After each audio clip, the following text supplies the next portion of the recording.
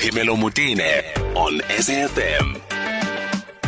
So here is a project that I really am very passionate about, and I think many of us forget about some of the good things that we are seeing happen in this country. And one of them is the MeerKat telescope, and of course, this is on the back of the SKA raised convention that's been approved by the committee portfolio in Parliament a couple of days ago. So I decided to just get an update on what exactly that means. Takalani Nemaungani, who's a director of Multi-wavelength Astronomy at the Department of Science and Innovation, is joining me on the line. Let's start by saying congratulations, Takalani. Thanks very much for joining us. Thank you very much. It's a pleasure to have the opportunity. So let's unpack this. The Portfolio Committee on Higher Education, Science and Technology of South Africa's Parliament has approved the convention which creates the International Square Kilometre Array. Explain to me what that means now in real terms going forward. Yes, so what this means is that, as you know, this SKA project is an international partnership of countries. We have about, let's say, up to maybe 13, 14 countries involved, and over 200 organizations across the world. So you can imagine that trying to manage a project of such a scale and magnitude will require a very robust governance structure, to be so that you are able to build and construct the telescopes, and as well as to manage the operations and maintain the telescopes. So as a result of this, it was then decided that the best way to manage such a complex mega science project of this nature will require what we call a treaty organization, which we are going to call the SKA Observatory. So this will be the legal entity or the vehicle that will then oversee, the management of this, a telescope.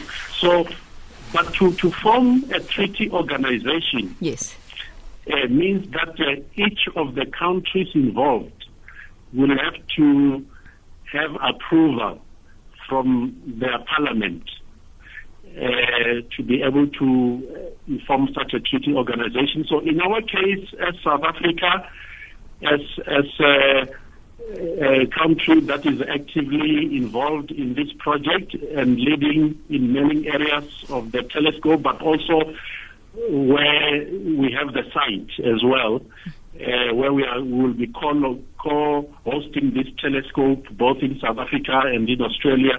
So we had to also go and present to our own parliament the proposal to establish this treaty, so that we can get endorsement, and our parliament has to ratify this process.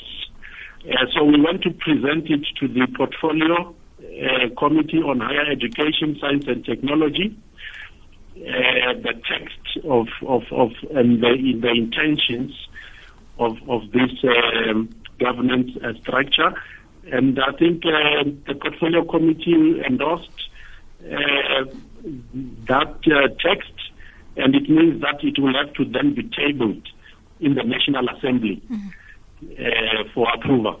I mean, look, by all accounts, this is really great news, because for someone who's listening at home, what this actually means for all of us is that when this goes through, this is basically going to make it easier to facilitate relations in, as you said, facilitate all kinds of things in this collaboration, international protocol in this collaboration.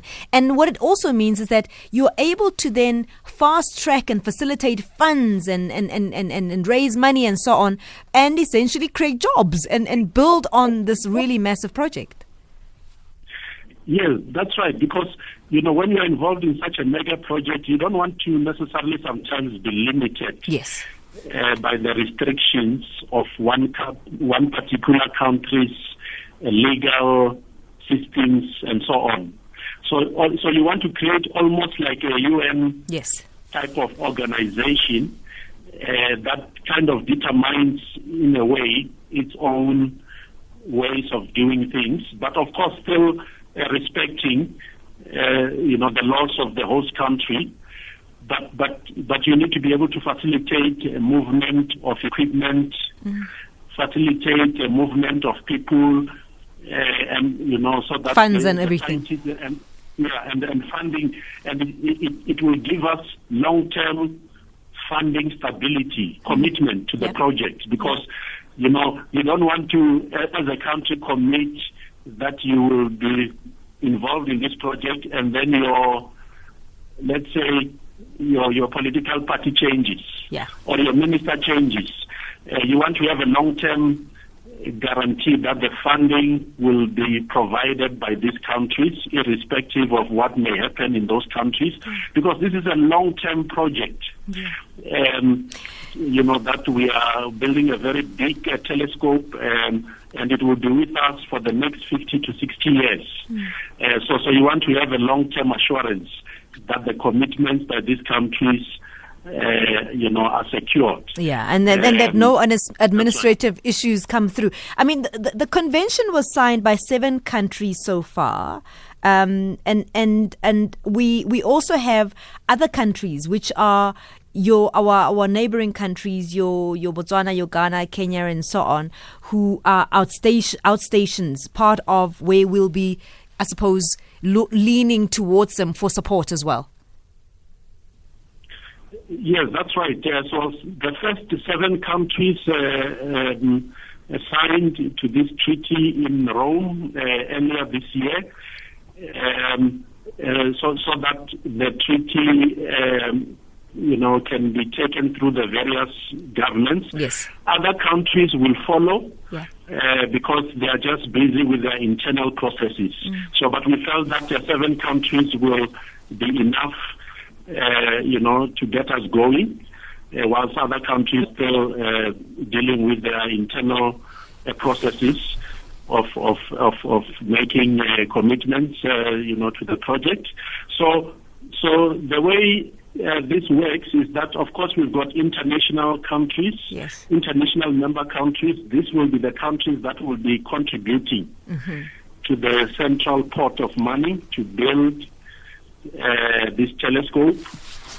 But then we also have our African partner countries that are working with us as South Africa. So in other words, Africa is the host of the telescopes. The core of the antennas will be based in South Africa. But as you expand the telescope further from the core, over a 3,000, let's say, kilometer baseline. So some of the outer stations will be placed in the other 8 African countries. So all in all, so if you include the African partner countries, so you could be talking about over 20 countries in total involved in the project. So the core 7 that signed the treaty earlier on this year, I mean, I'm looking at this and I want to ask you now whether this is a political thing or not. You may answer that as a yes or a no. I'm fine with that. India is really interested in space travel and so on at the moment. They're not here. I don't see the US here. And I'm just wondering whether there's a sense that there's an issue there, why they haven't come on board yet? No, like I said, India is a member of the SKA, so they are just busy with their internal processes. Okay. So they will come in later on. All right. Well, the US is not involved in this project at a government level. Yeah.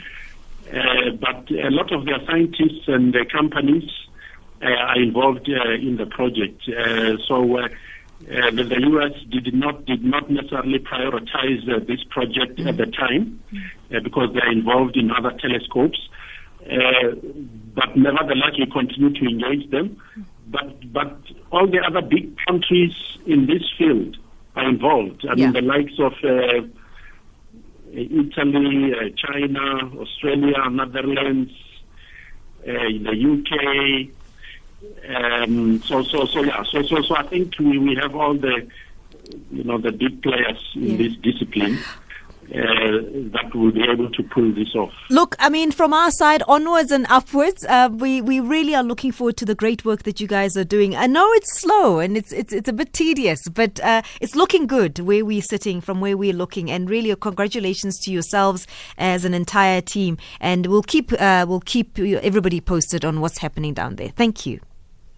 Thank you very much. Takalani Nemaungani, who is a director of Multi-wavelength Astronomy at the Department of Science and Innovation, just giving us the update on what is happening with the SKA project. And they just got the green light from the portfolio committee just to try and put together a convention, to try and put together a treaty, so to speak, to bring governance into how to manage partners that are part of their relationship in this SKA project at a governance point of view. So that is definitely great news. It's obviously got a long way to go, but we've got one green light coming from the portfolio committee there.